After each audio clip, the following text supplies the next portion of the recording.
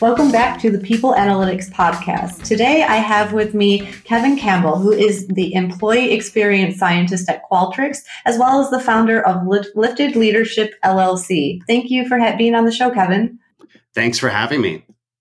Awesome. So let's kick things off by asking who you are, what you do, and why you do it. Yeah, so I'm an employee experience scientist with Qualtrics. I have a background as an organizational psychologist.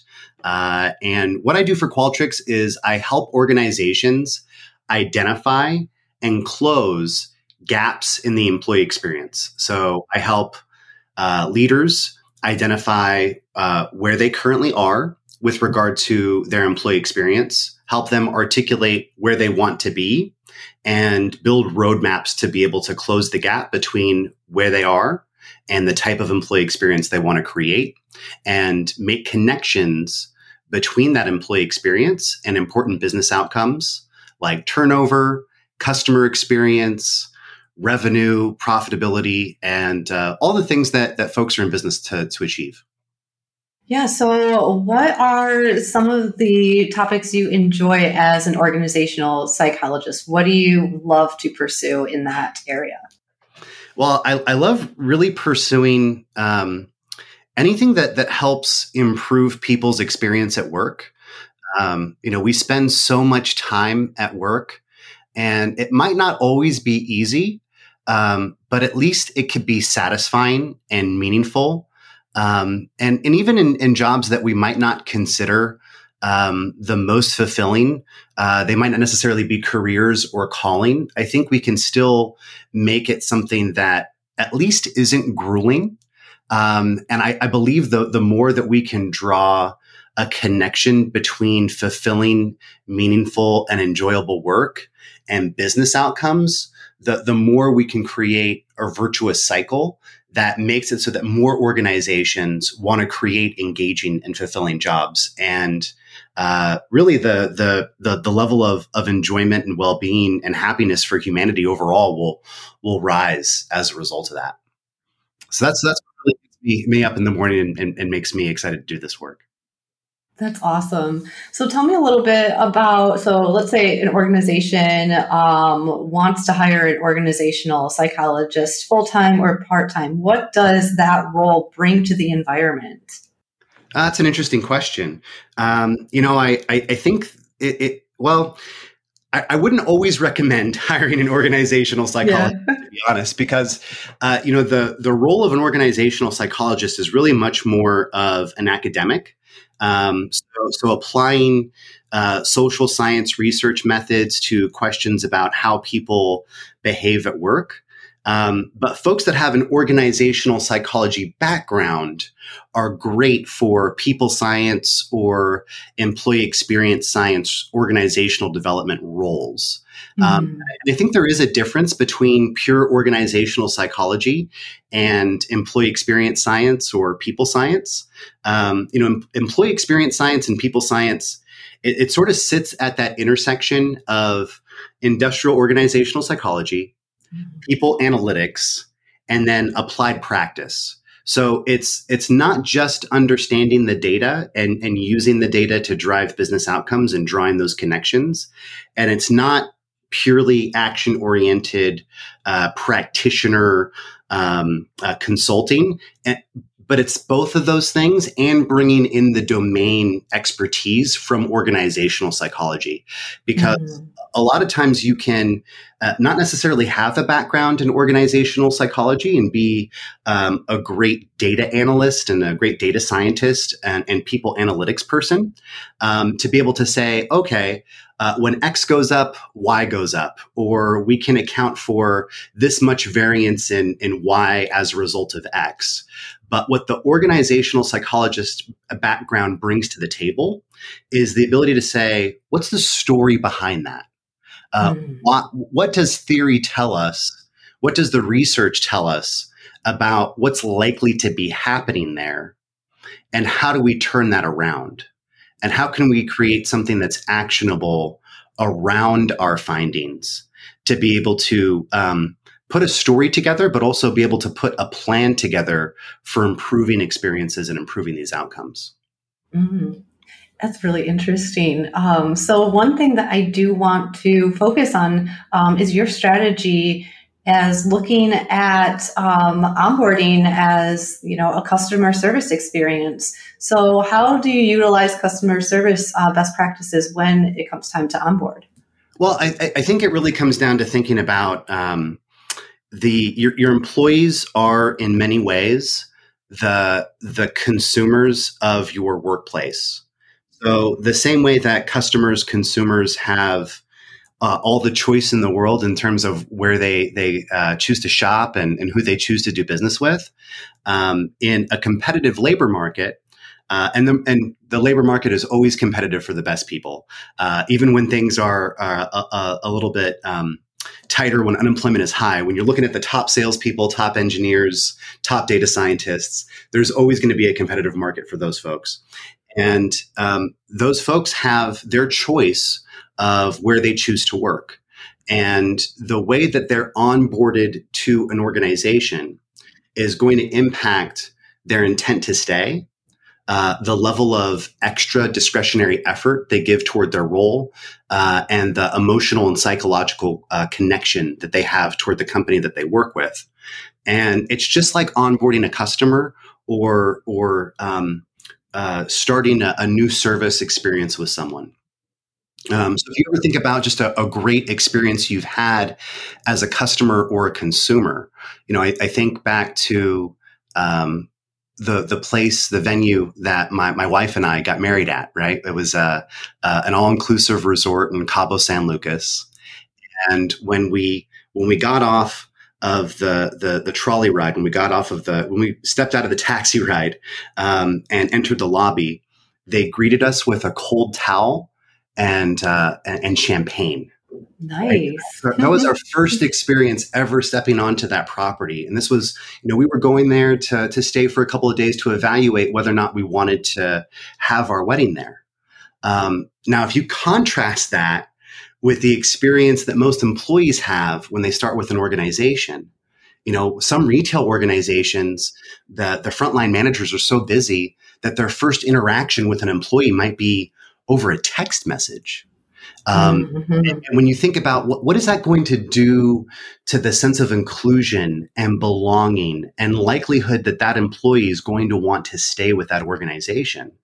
Well, we've got data around that. We can show that when the manager doesn't have a one-on-one interaction on the employee's first day, there's a huge drop-off in terms of the amount of belonging that somebody has, their intent to stay, the motivation that they have toward their role.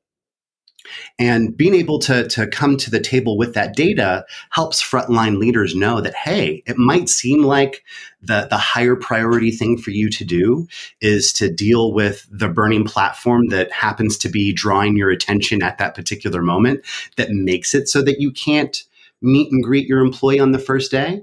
But actually, you're always going to be fighting fires and you're always going to be understaffed unless you take that time to give that employee a really welcoming experience and be able to make sure that the way that they start off is going to set them out on the right foot.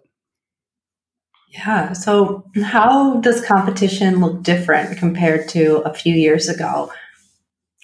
That's a great question. Just a few years ago, there was an abundance in the labor market, right? There was way more people looking for jobs than there were jobs available.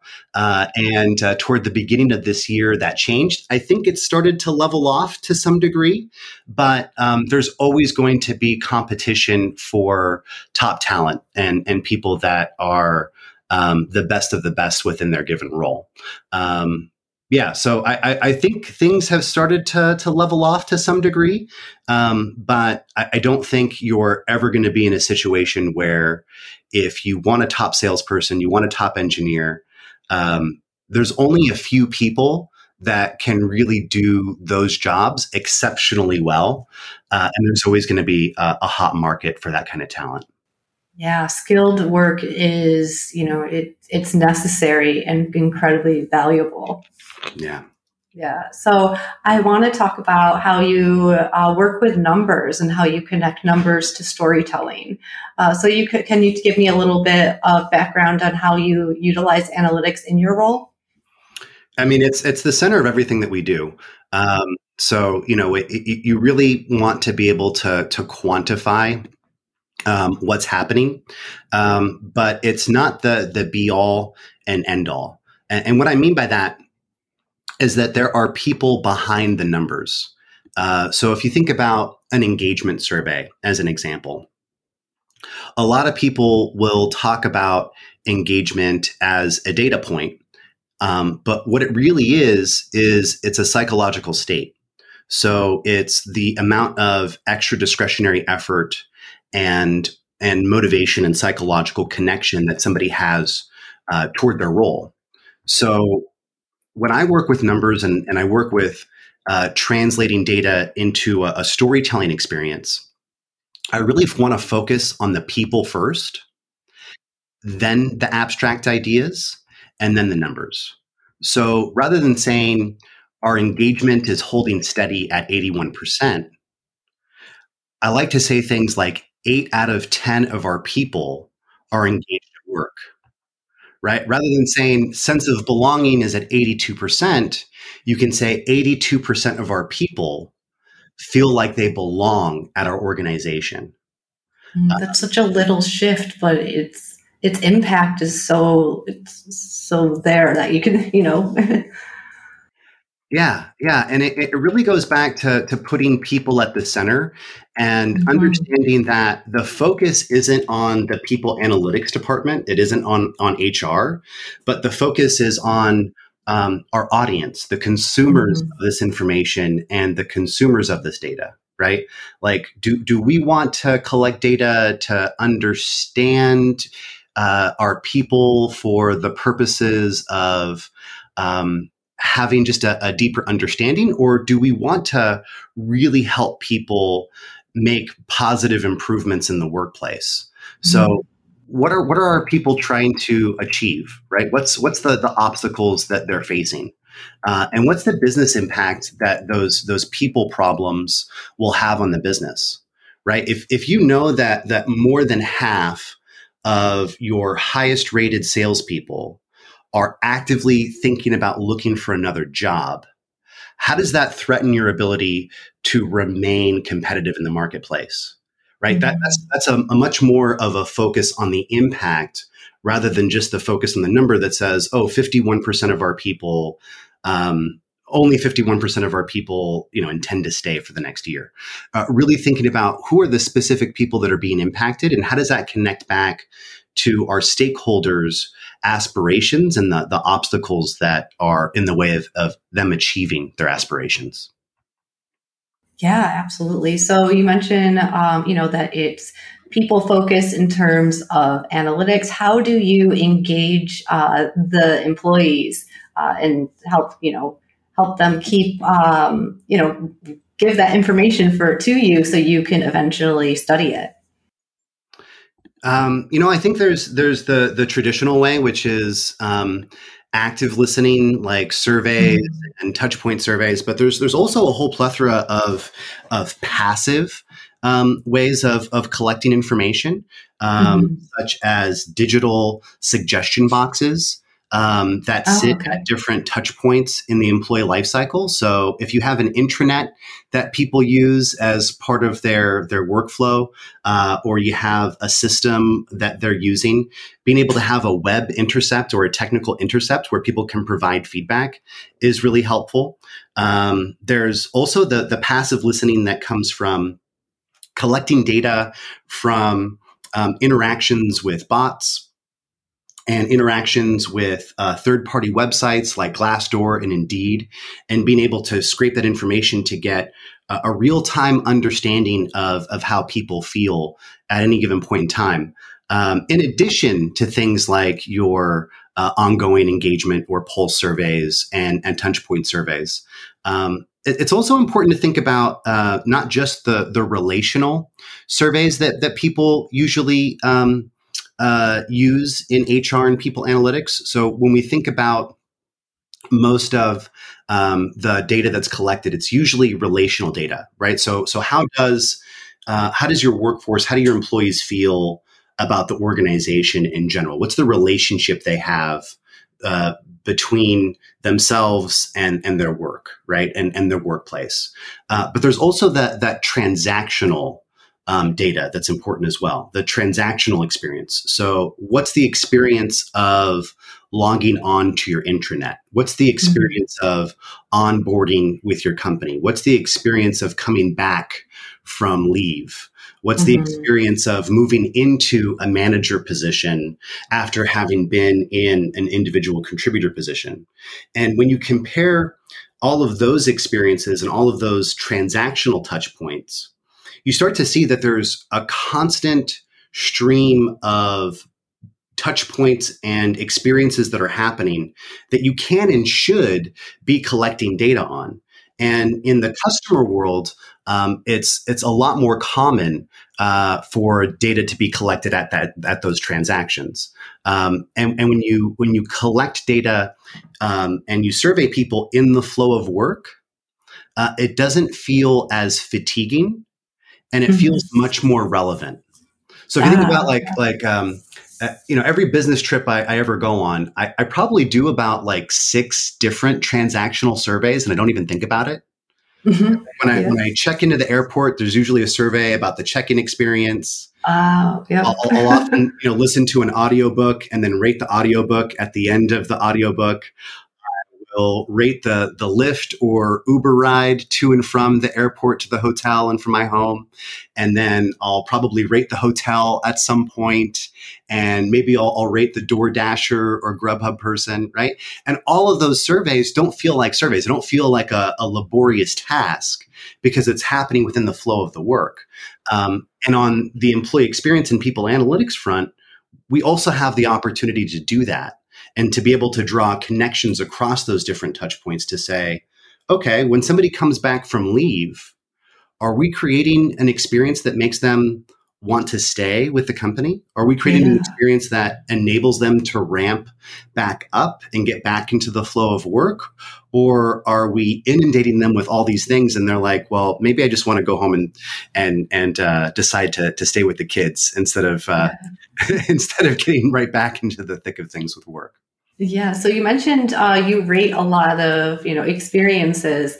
Do you do that because you know how they use the information and how important rating is? Yeah, that's absolutely a part of it. A lot of people feel like survey fatigue is a big problem, and it is. But most survey fatigue is actually lack of action fatigue. People don't like filling out surveys, but they love having their opinions heard and acted upon. So if it feels more like you're actually making a difference in terms of how things happen, then people love giving their feedback. So it's really about the degree to which you can create a culture of acting on data and acting on feedback and having a constant improvement mindset. Now, a while back, you mentioned people problems as a term. So as an organizational psychologist, what are some of the top people problems that you've encountered?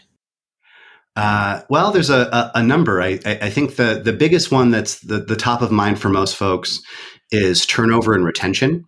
And I think one of the biggest problems with that is that people think about turnover in a really one-dimensional, monolithic way. But there's good turnover and there's bad turnover. There are people that when they leave, you regret them leaving because it's going to be a net negative, a net minus to the organization. And there are people who leave that it's going to be a net positive. There are also times when people leave and it's just not preventable. There might be a situation that made it so that that person had to take care of a family issue or something that's outside of the scope of what the organization can provide. And when you're thinking about turnover and retention in that one-dimensional way, you can miss the nuance between those different types of people leaving. I think another big people problem is people who are what you might call tenants. Okay. People who are have golden handcuffs, where they might actually stay in the role. They're not turning over, but they're not necessarily engaged. They're not giving extra discretionary effort, and they don't have an emotional and psychological connection to the company. And for those folks, it's a really tricky situation, because if you're not engaged in your role, why are you staying? Yeah. Well, you're probably staying because you can't find something better, or you feel trapped in some way, shape, or form. And that type of retention, in many ways, is almost worse than turnover. So I think either turning those folks around or finding a graceful and compassionate way of helping them move on is another big people problem that organizations and leaders face. Yeah. Now, what does a graceful and compassionate way of helping them move on look like to you? Well, it's interesting, because I don't think a lot of people think that they're going to become career coaches when they become managers. Right. But, I think it really is about helping that person find their next dream job. Because if they're not engaged in the role that they're doing, there's a good chance that it's not the thing for them.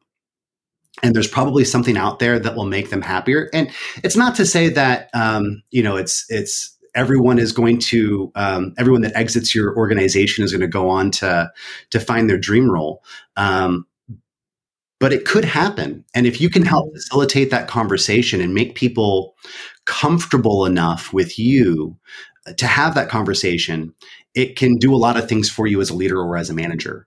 One, it could make it so that you don't find yourself in a situation where you're short-staffed unexpectedly because somebody has left and you had no idea that they were looking, you had no idea that they were upset, and now everybody else has a ton more work because you're short a person.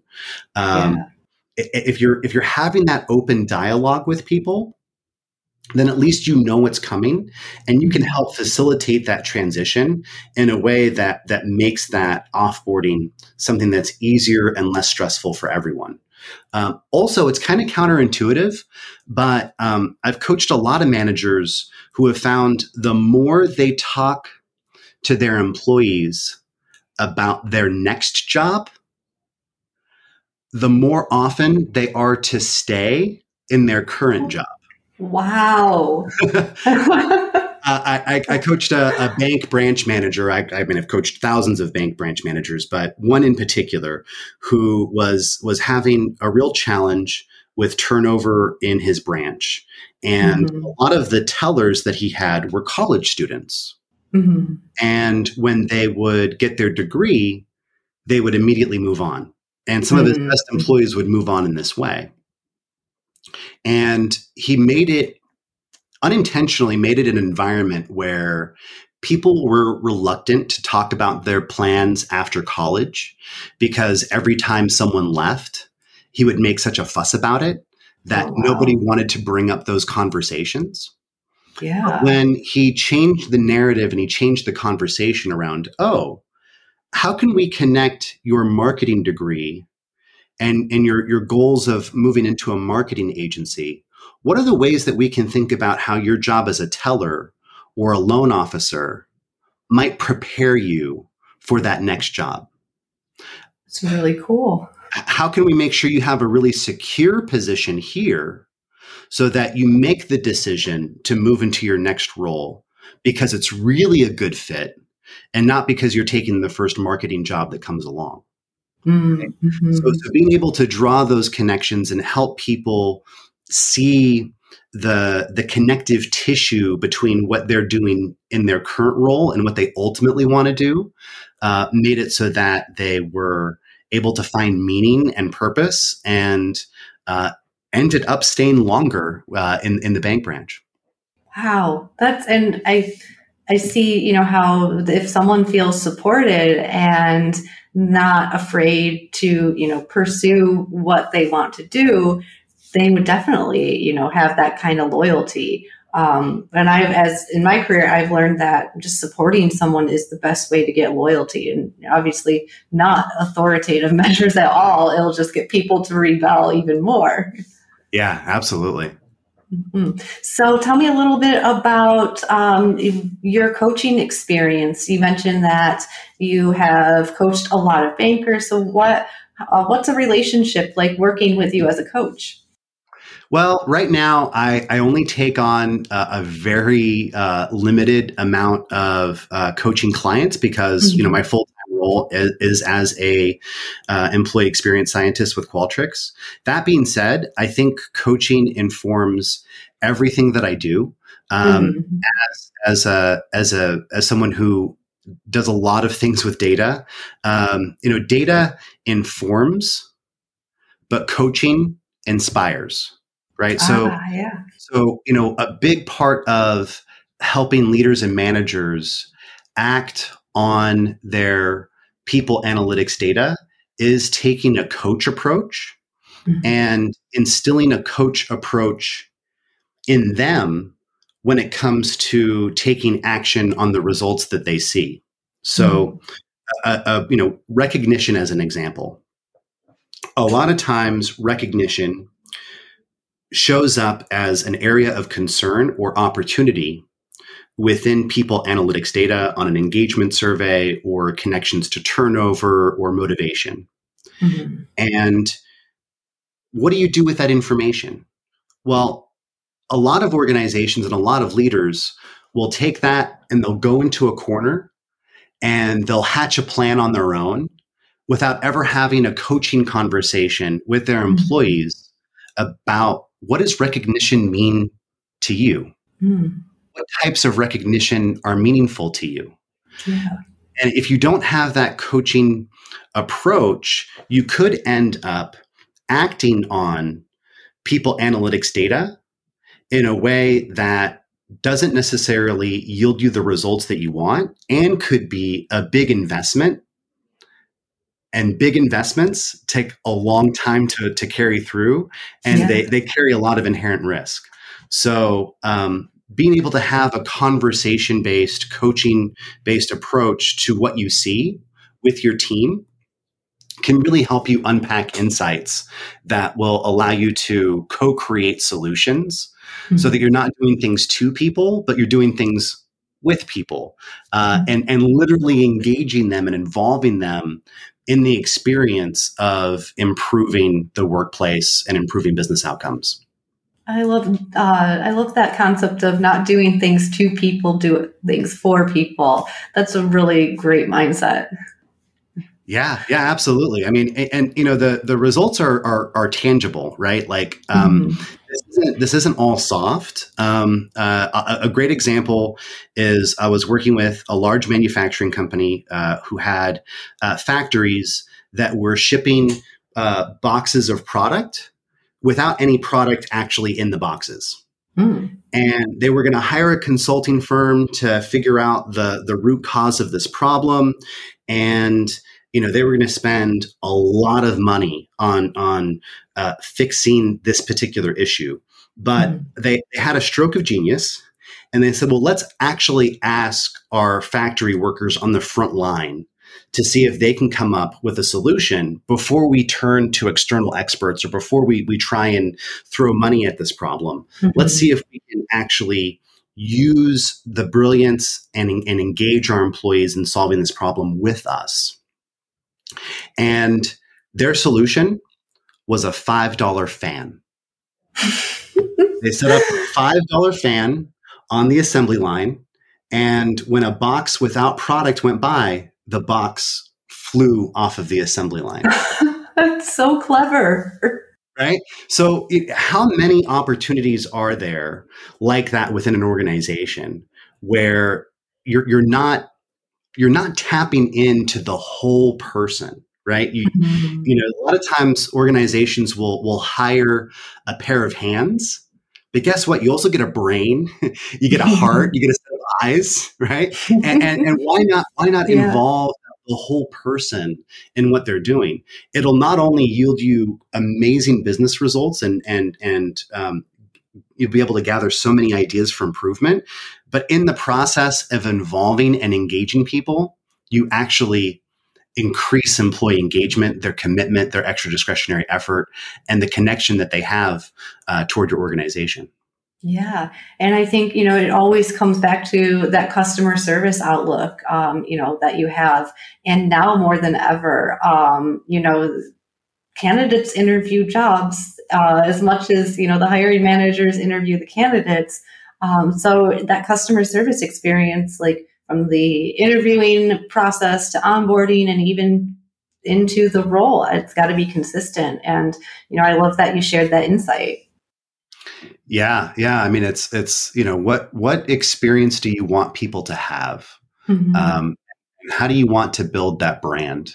There was a TikTok video that went viral of a woman who had just started a new job in consulting, straight out of college, and she was crying into the Oh my camera gosh. about how she didn't know who her manager was. She Oh felt my gosh. completely lost. She didn't know how to log into her computer.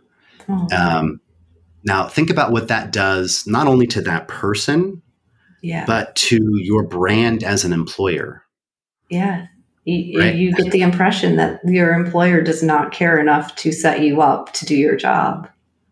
And think about the money that you're losing every day that Yeah. goes by that you hire someone and they're not ramped up and productive is a pure cost to Mhm. you as an organization. And if you can shorten that time from the day they start to the day they're productive, you're adding a lot of business value and you're helping people have a better experience. Absolutely. Kevin, this conversation has been awesome. We covered so many different topics. They're all necessary. So if listeners really got a lot out of this episode, what's the best way they can get in touch or learn more about you? The best way to get in touch is through LinkedIn. Kevin G. Campbell. There's a lot of Kevin Campbells out there, so including my middle initial is really helpful. And connect with me on LinkedIn. I accept most connections, and I'm happy to help if anybody has questions or needs help. I'm really looking forward to really just getting this information out there to help people and improve the world of work overall. Awesome. Well, if you or anyone you know is like Kevin and wants to make the workforce better for people, reach out to me, Lindsay at staffgeek.com. Thank you for listening. Thank you for listening to Staff Geek's People Analytics Podcast. I'm your host, Lindsay Patton, and I'm always looking to interview leaders who put people first. If you or someone you know lead with a people-first mindset, please email me at lindsay@staffgeek.com. That's LINDSAY at staffgeek.com. If you want to take things a step deeper and understand your organization's true culture DNA, I encourage you to take Staff Geek's free culture assessment. Just head to staffgeek.com and click the button that says Free Culture Assessment. Thanks again for listening.